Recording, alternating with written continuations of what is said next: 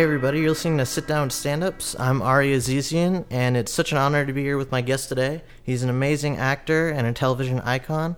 His book is called Drinking with George, a Barstool Professional's Guide to Beer. It's a great honor to be here with Mr. George Wendt. Howdy. How are you? I'm fresh as a daisy.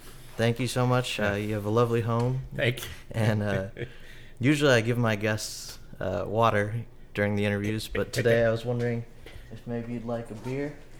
Well, I'm having a cup of tea right now, but Some I should... Pabst Blue Ribbon beer. Yeah, let me just give it a little authenticity. They don't even sponsor the show. We're not even getting paid to drink this yellow beer, but... It's okay. Yellow beer's good. It's great. Yeah, it's one of my favorites. I just read your book, and it was so funny. Oh, thanks. And I was just wondering what inspired you to write a memoir filled with beer anecdotes. And you know, it was my manager's idea. I'd been approached for books over the years, and I was always like, man, I don't know, I don't, just.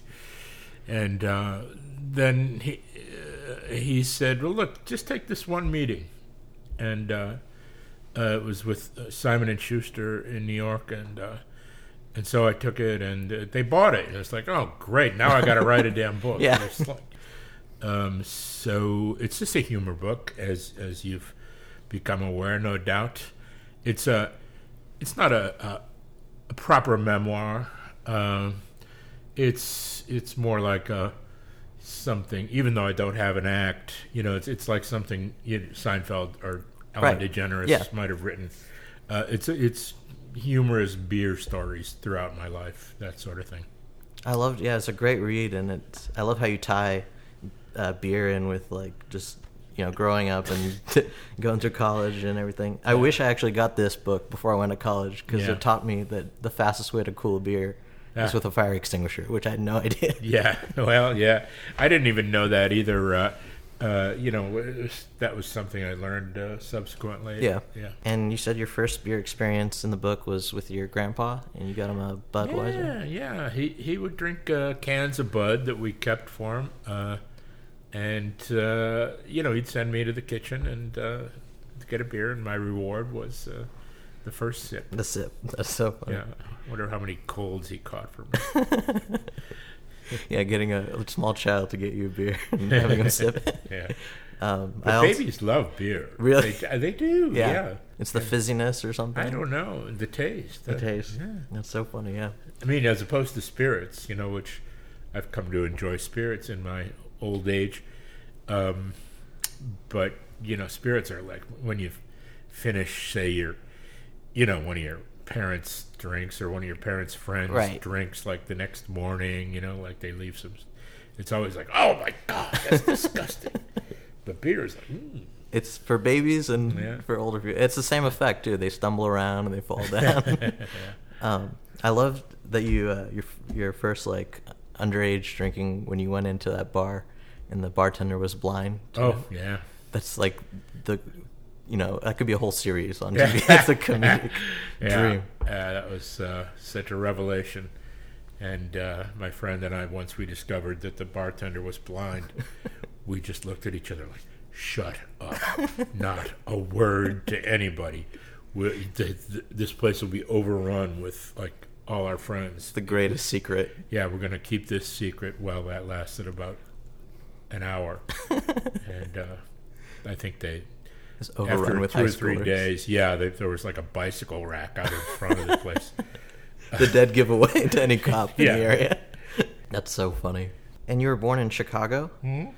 And Little Company of Mary Hospital. Little Company of Mary, yeah, we have that California, together. Yeah. Both Little Company of Mary, and we both went to Jesuit schools, I think. Yeah, I went to Jesuit education that forms the love of beer. I went to a Jesuit high school, boarding school, mind you. Oh wow. Yeah.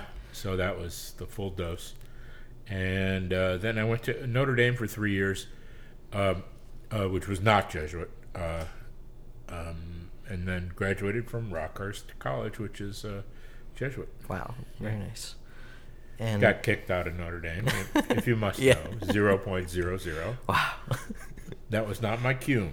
That's the high record.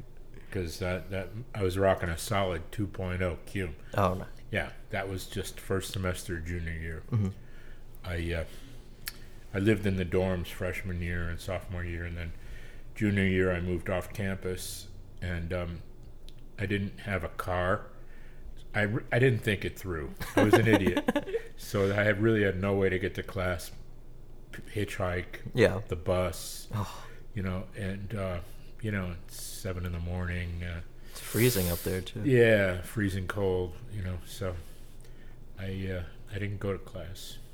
And I look back at it as, in my dotage, once again, my wisdom, it was probably sort of a separation thing from my father, and who was an Notre Dame alum, class of 43. That's a lot of pressure then. Yeah, and so, if I had any courage, I would have done something significant like burn my draft card or something. Yeah. But instead, I was just passive-aggressive, and I flunked out of his alma mater. Such a weasel. Moving off campus has that, too, where you're like, class is optional now. Like, I don't think I'm going to go in today. And it wasn't much after college where you discovered Second City, you mentioned? Yeah, it was about 2 or 3 years after I had no idea what I was going to do with my life, and I was lamenting this fact to a friend from school, and he said, "Oh, I know what you do. If you don't know what to do, I know what you do." "What's that?" He said, "You go to Europe." And find yourself. So, I worked odd jobs and for a few months and living at home, was able to save some money right away, and thanks to my parents for that. And went off to Europe with a backpack and Where'd you go in Europe? Just everywhere? Well, I flew to Athens, and that was amazing. But to go from Chicago to Athens, there's not even the same alphabet. Forget the same language. Right. You can't even read anything. Yeah, and and so I saw the few, the amazing stuff. 2 or 3 days in Athens, and then I quickly went to Corfu. Where is that? It's an island in the Adriatic. Okay. It's just west of Greece. Not a proper Greek island like all those little ones, the sparkling jewels down in the Aegean. This was the Adriatic, but this is beautiful too. And I fell in with some guys. I just checked into this hotel and fell in with these guys from Georgetown who were doing their junior year abroad in Bern, Switzerland, and they were on spring break or something, and so I stayed there for like 2 to 3 weeks. Wow. And just, it was really just so much fun. And then got on a boat to Italy, and took a train up to Rome, and met a fella, and we on the train, and we were just walking around along the Tiber, and I see these 2 hippies like walking towards us, and we passed each other, and we get about half a block away, and one of the hippies who looked like Buffalo Bill Cody, he had the fringe jacket like David Crosby, and big goatee and way long hair, and he turns around and he goes, hey, I know you. And I turn around, I don't think so. And he goes, yeah. We start walking towards each other. He said, did you go to Notre Dame? I go, yeah. Did you used to hang out at Nicola's? I go, yeah. He goes, I served you every beer you ever drank. I was like, Begley? And he goes, yeah. And it was this bartender, and he was a student. Yeah. And he and his buddy, and he said, what are you doing? I said, I have no idea. I'm just, what are you doing? And they said, oh, we're going to Morocco, the slow way. I was like, really? We're looking for riders. We have a van. Oh, my. And so I said, yeah, that sounds good. Well, meet us at American Express tomorrow morning. we put up a notice that we're looking for riders at American Express, and so we're going to see if anybody answered the ad. So I go to American Express in the morning and met them there, and we found some sailor from who just got back from Vietnam. Oh my gosh! And he had no idea what he was doing either. And so we took him on board, and the four of us just started driving to Morocco along the coast, the Italian coast, Italian Riviera, Right. Monaco, Monte Carlos, Wow. Côte d'Azur, South like of France. And everything. all south of France, the Costa Brava into Spain and down. And That's a beautiful drive, yeah. it was amazing. And it took us like You'd think a the slow month. way to Morocco would be a scary journey, but it turns out it's very beautiful. Yeah, it was really fun.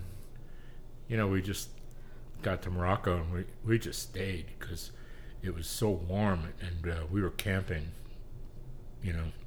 basically sleeping on the side of the road, living on lemons and hashish. It was quite a time. Then we I want that book. You got to write that book. Cut across Algeria and into Tunisia, and then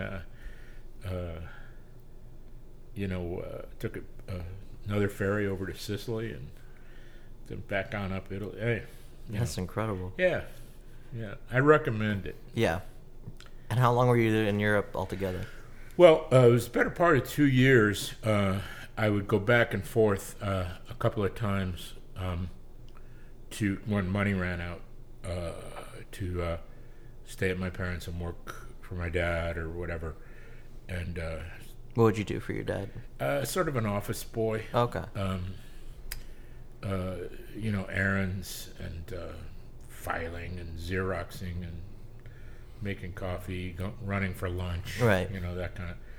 That kind of thing. He could tell I was not cut out for the business, and that's when I started. Eventually, after going to Europe like 2 or 3 times on that basis for several months at a time, it's when I figured out I wanted to try to get involved at Second City. And what was that like? Did somebody tell you, "Hey, you're really funny," or did you know about Second City growing up? Or? I'd seen it. My sister brought me there when I was in college, and I'd seen. I had this great college philosophy teacher who was a Jesuit, and he was all on about the concept of alienation. And I don't think I could really explain alienation to you, but he just what I took from it was I didn't want to try to do something for my life as a career that I would hate. Yeah. So I started trying to think of, God, what am I going to do? I'd hate this. I would hate, sales, no. Finance, no. Doctor, no. Lawyer, no. Fireman, cop, cowboy, just something I wouldn't hate. Yeah. And the only thing I could think of that I wouldn't hate was Second City, which looks for all the world like a bunch of young men and women goofing off on stage. And I was pretty sure they got paid for it. So when I finally got back, unbeknownst to anybody, and like you mentioned, I did get a little bit of positive feedback, just about me being funny at parties and things, so I really was, complete idiot. So I called the box office and inquired about the workshops, and they took my name and address. They sent me a flyer, 13 weeks, $85. Wow. Tuesday nights from 6 to 8. The show was at 9, so we had to get out of the room, so they could get the room ready to, bring the house in between 8 and 9. And so Josephine Forsberg, Players Workshop, she was kind of the only game in town. It was before Del came back to Chicago. He was in San Francisco. Close. Del Close, sorry, yes, Del Close. And it was for the first time ever in any kind of a class situation, I applied myself, and she was merciful. She didn't give me a negative note. I was so green. I had no, it was, I was perplexed. But I gave it my all, and she gave me nothing but positive feedback for about, 7-8 weeks. Then I signed up for another class, and I was meeting all these people, and it's probably the same thing you're going through. You meet it sounds very familiar. like-minded people, and it's funny. Talk about one of those stories where you say, "Wow, you be nice to who you meet on the way up," or something. Because my best friend in the workshop was turned out to be this legendary television programmer named Brandon Tartikoff. Oh wow! He did NBC and NBC. Yeah. He did Cheers. He revived Cosby all those things. Rating, yeah. St. Elsewhere, Hill Street Blues. Was right. Seinfeld. And yeah, and that's amazing. We took a couple of cycles, 13-week cycles together, and Josephine Forsberg had this little showcase for her students at this Unitarian church right near Second City, and we wanted to be involved, but we were too green, so we did things like, I'd set up chairs, and Brandon would sell coffee and cookies and stuff. And I remember one day after the show, the cast were fabulous students, and they had all their friends in a big, wonderful show, and Brandon's breaking down the coffee and cookies, and I'm breaking down the folding chairs. Yeah. And Brandon says to me, "George, one of these days it's going to be me and you up there." Wow. Meaning this cheesy little workshop showcase. And I was like, yeah, that'd be great. And then Brandon disappeared, and I carried on, and eventually got in that little showcase, and then got in, hired by the touring company, and then in the resident company. I wound up, staying at Second City for 6 years, 7 including the year of workshops. And Brandon, the whole time, I had no idea. He just disappeared. Yeah. He had gone to New York and then L.A. Oh wow. Because what I didn't know was his day job was he was a junior exec at Channel 7 in Chicago, WLS TV, which was ABC owned and operated. Yeah. So and at night he's doing the cookies and coffee. And at night he's doing the cookies and coffee. Yeah, yeah. He's a junior executive. Yeah, and so it was great. Then, of course, when I got out of Second City, I did a pilot for NBC, and of course Brandon was behind that. And then he offered me a development deal. Wow. And I had these fancy new agents, and they said, no development deal. We're going to pass on this. And I'm like, geez, okay, whatever. So I passed on this thing. Then Bernie Solins, the owner of Second City at the time, calls me up and says, "Hey, I have a writing gig for you." And I go, "Oh, okay, what's up?"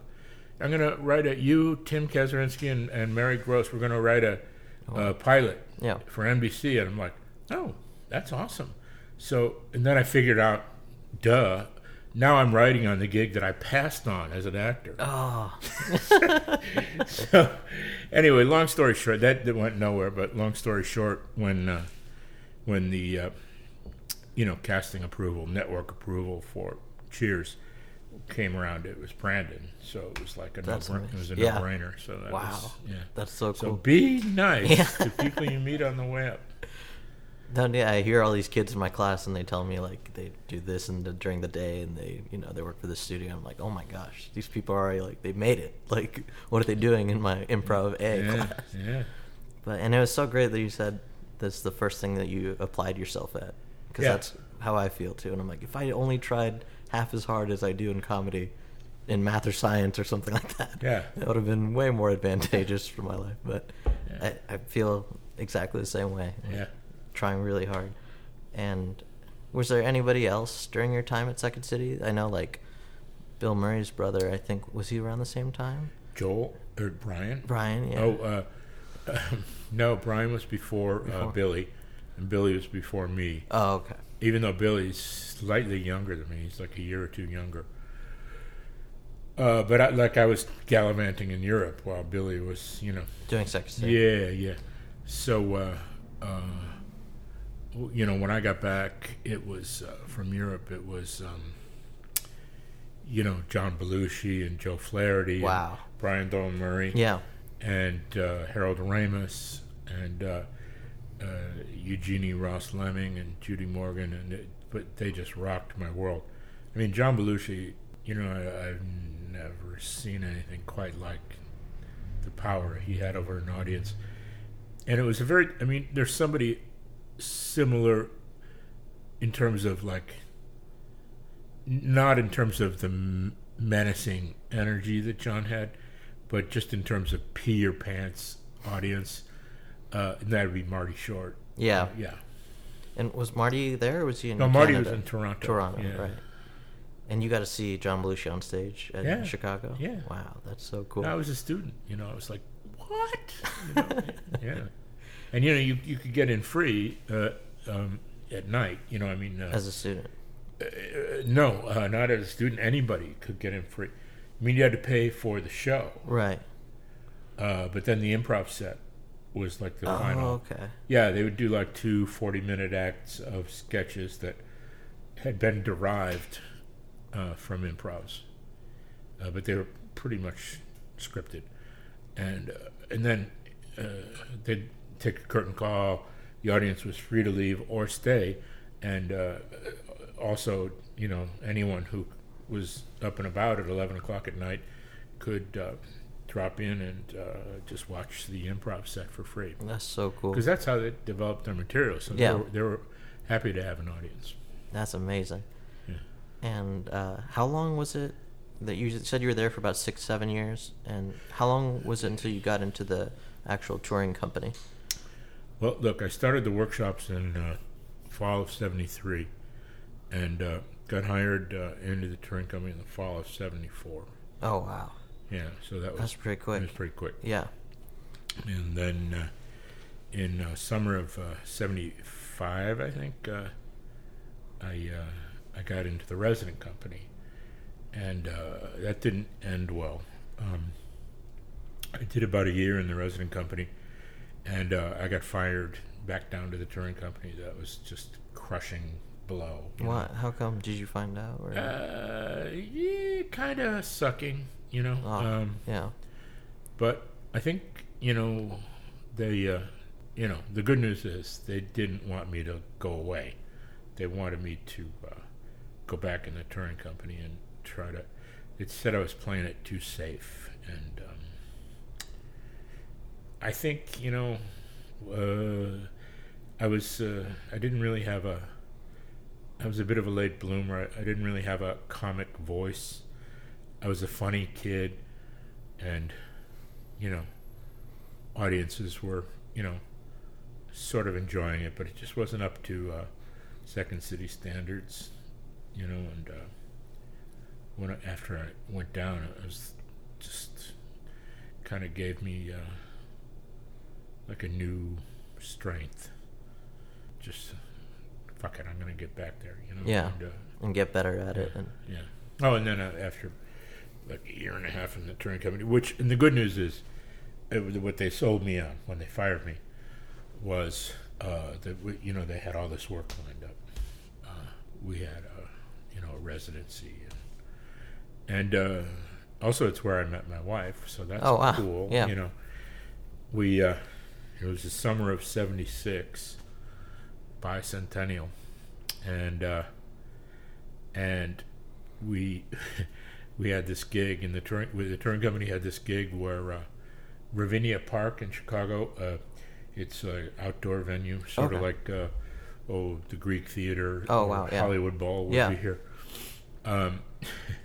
The Chicago Symphony Orchestra would play, and then Ravinia booked Second City to play after the Chicago Symphony for people who, just like a 45-minute set, right, for people who wanted to avoid the traffic.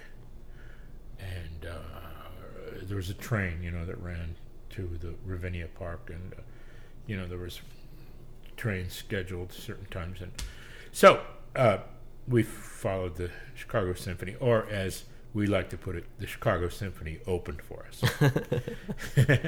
So, and that's where I met my wife. So that's so awesome. We've been together, close to 40 years now. 76. We're getting there. Wow. 39 years. Yeah. That's amazing. And she also was the voice of Vera too, I'm sure. Yeah. That's amazing. It's not all she did, but she's busy herself with all sorts of fun. Have you guys gotten to work a lot together on projects? Recently we've been doing some theater recently. We did a play in Canada this past fall, and then last year we did another play in Kansas City, of all places, for 4 months. It was great. That's really cool. Yeah. How long was it after when you were in Second City in Chicago where you moved to Los Angeles? Was that when the pilot 80. deal? I moved. I got this pilot in 80, and what was the name of that show? It's called Nothing But Comedy.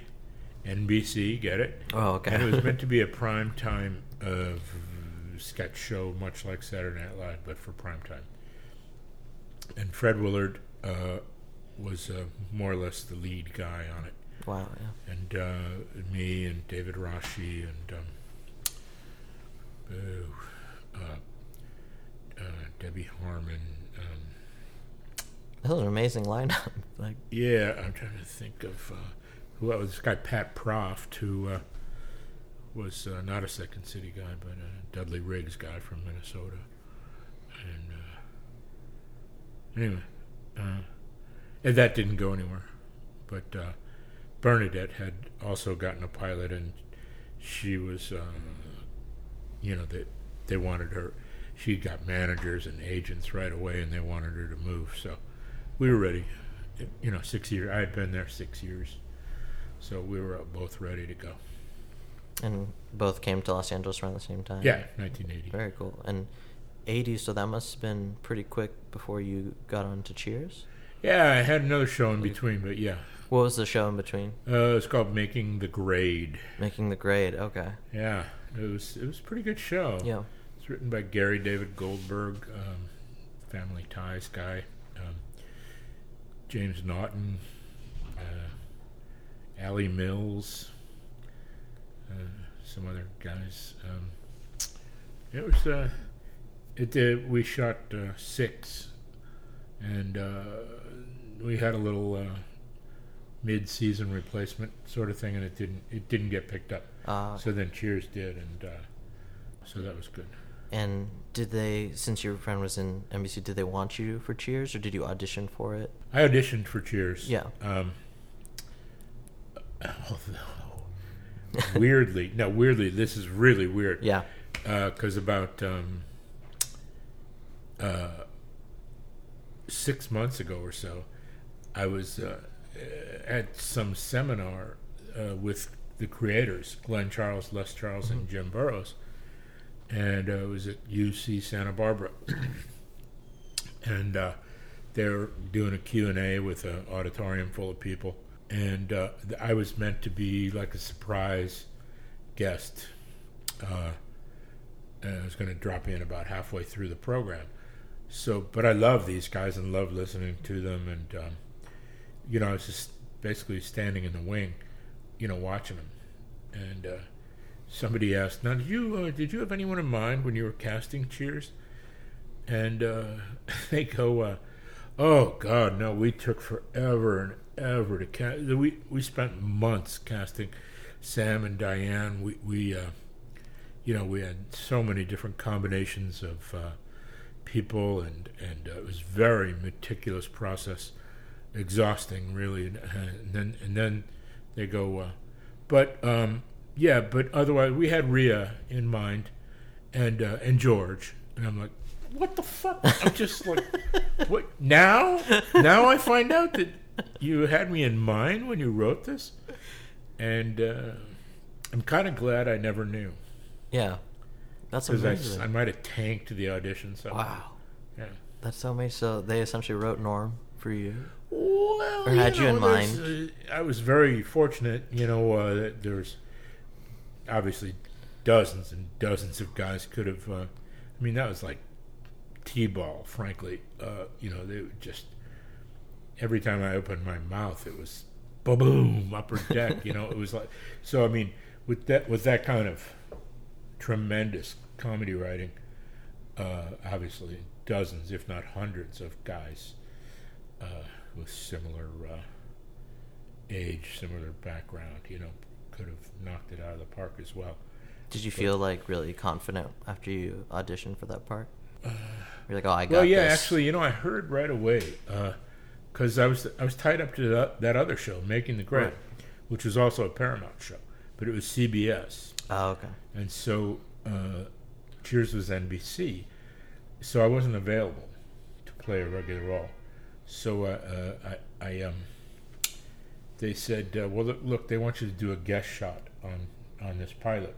Really small role, but you like these guys. You remember them from Taxi, Glenn Charles and Les Charles. I go, oh, yeah, that sounds cool. Tiny role, honey, but just go in and, do them a favor because they're really good. And so it's one word. What was it? Beer.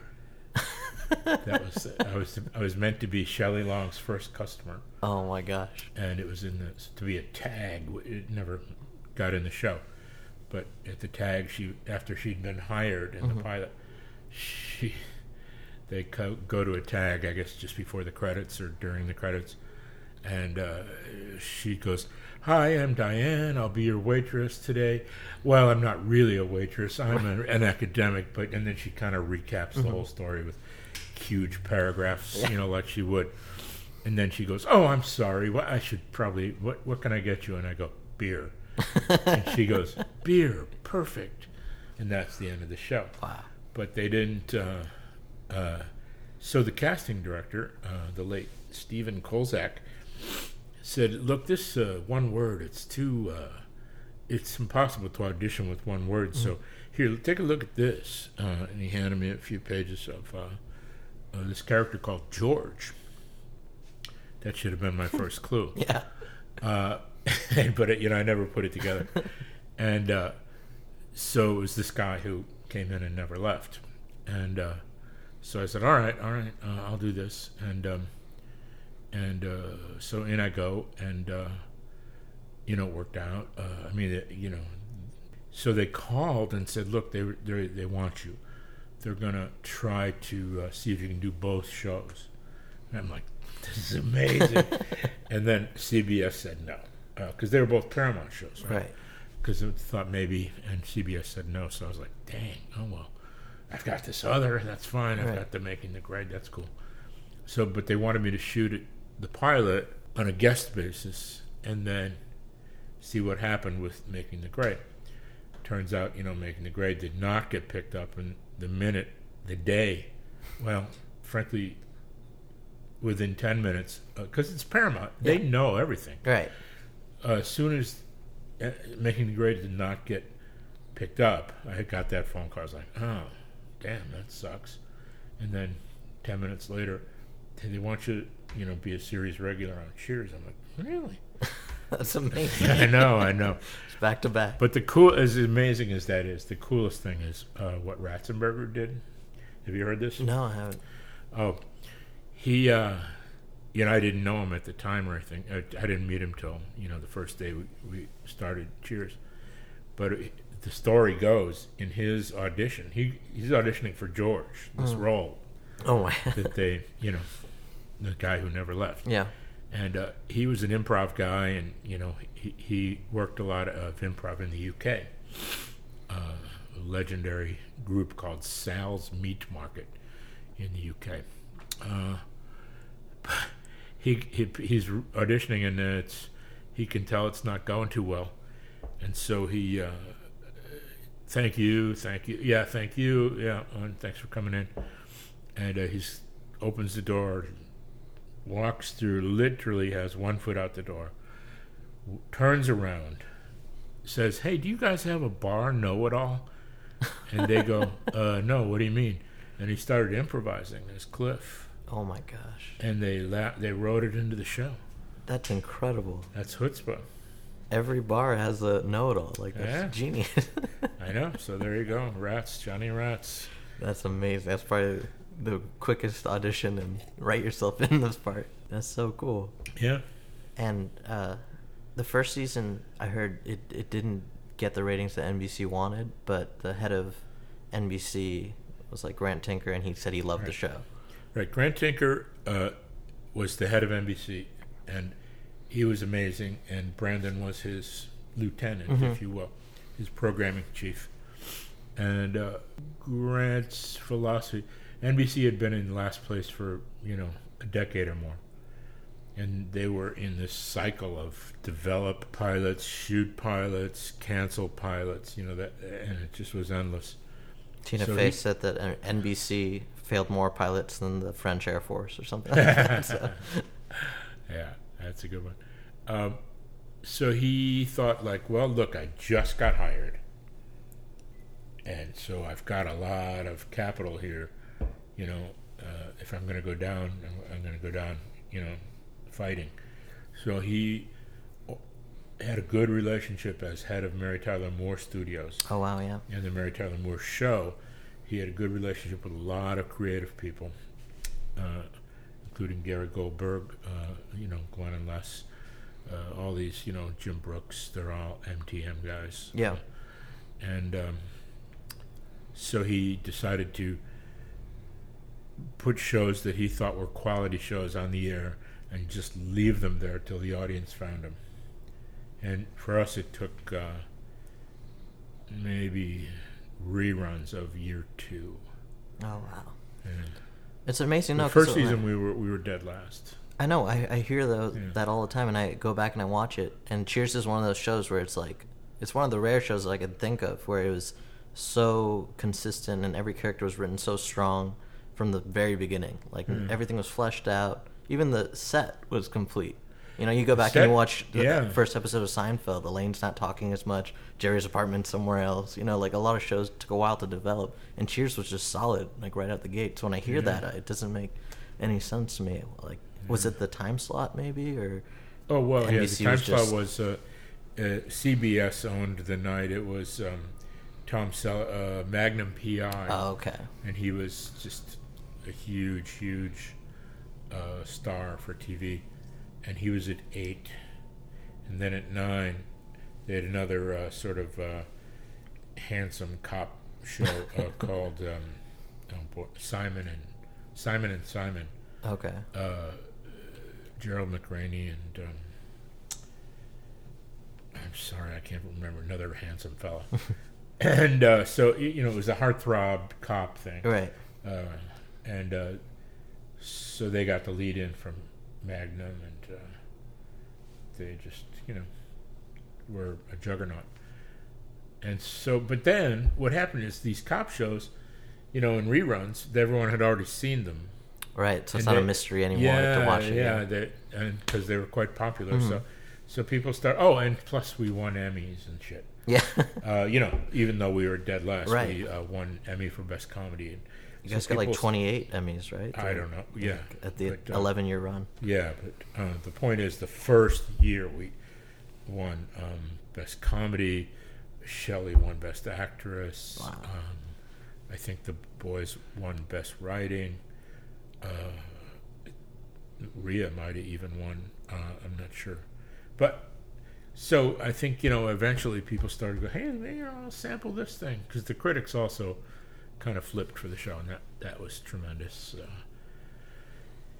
But so they started looking in during reruns of year 2, and then year 3, I believe, was when Cosby let off the night, and he was just a smash hit right out of the box. And everyone rode his coattails for the rest of the decade.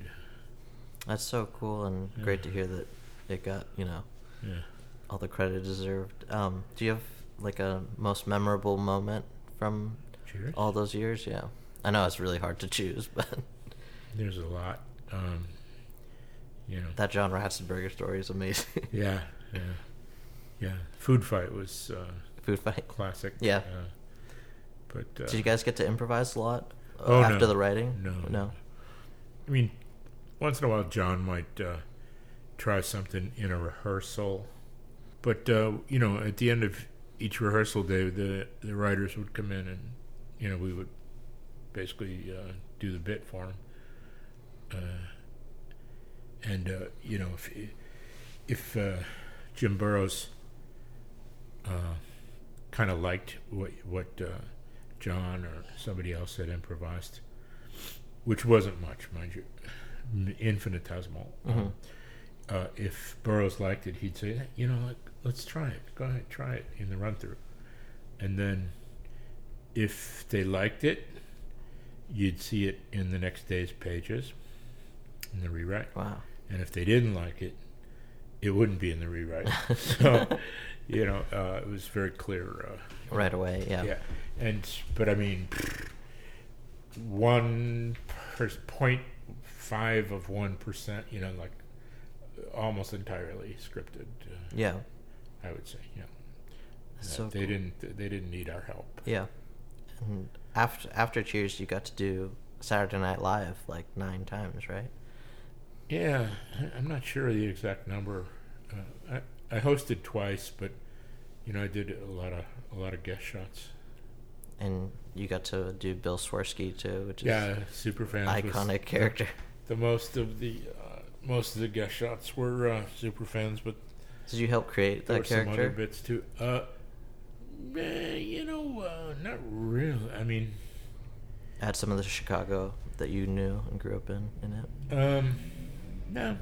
Yeah. Pretty much just reading the cue cards.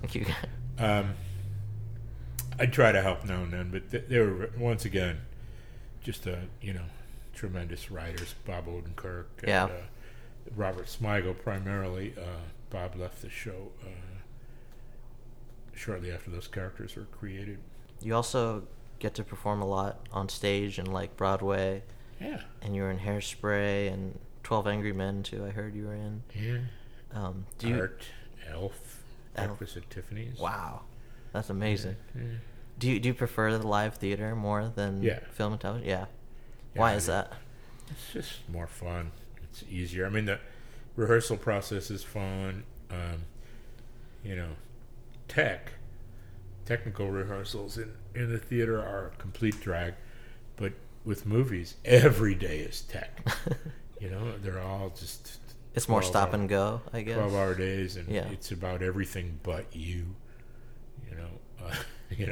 Whereas, and then once you finish the rehearsal process, then it's just you and your fellow players and the audience, and you show up at 7:30, you're out the door at 10 o'clock. Taxi, where to, boys? Uptown, downtown. Off we go. That's awesome. Are you working on anything in the future for a live performance? Because I know you have a new show coming out on TBS called Buzzies, right? Yeah. I got a new show. I think I'm possibly going to do a play in Chicago in the fall. Okay. And do you know which play that's going to be? Well, it's not. We're not entirely. Oh, okay. It's not entirely set, so I don't want to get no, that's really premature on that one. Yeah, but the TBS show, could we talk about it? Yeah. And it's called Buzzies. And you're playing Buzzy. I'm Buzzy. Yeah. But oddly, it's not about me. It's an ensemble. It's about a barbershop? Yeah, a barbershop called Buzzies, and I used to own it, and I sold it to these kids with the proviso that I get to keep my chair and I get to keep the name, Buzzies. Okay. But basically all my clients have died. And I'm on Social Security anyway. I don't give a shit. So I just come in and I do the odd haircut maybe, but it's really about these 20-something young men and women and their lives and hopes and dreams, and it's a good group. The producers are David Cohan and Max Muchnick. Oh wow!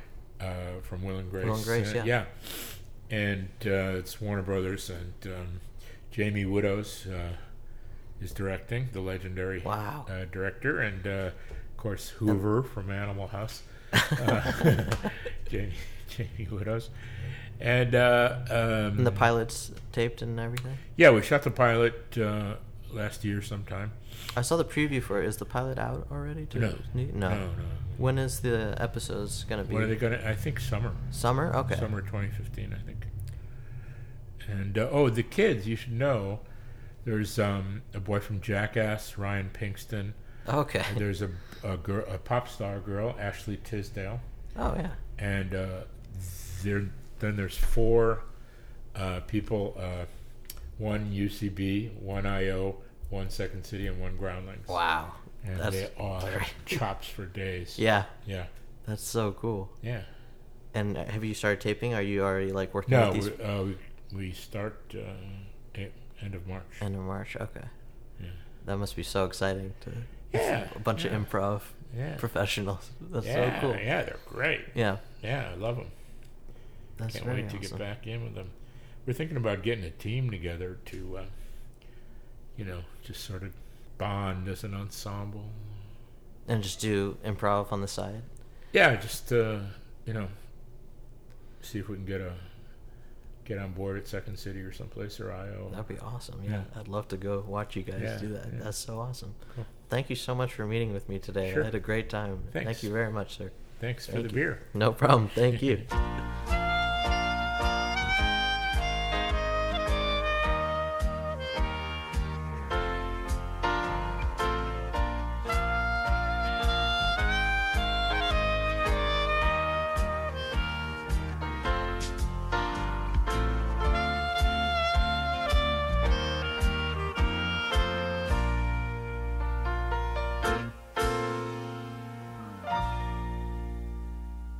Cheers. I'm probably not going to drink it myself, but it was a little early for me. But you degenerate, you go ahead and have your beer.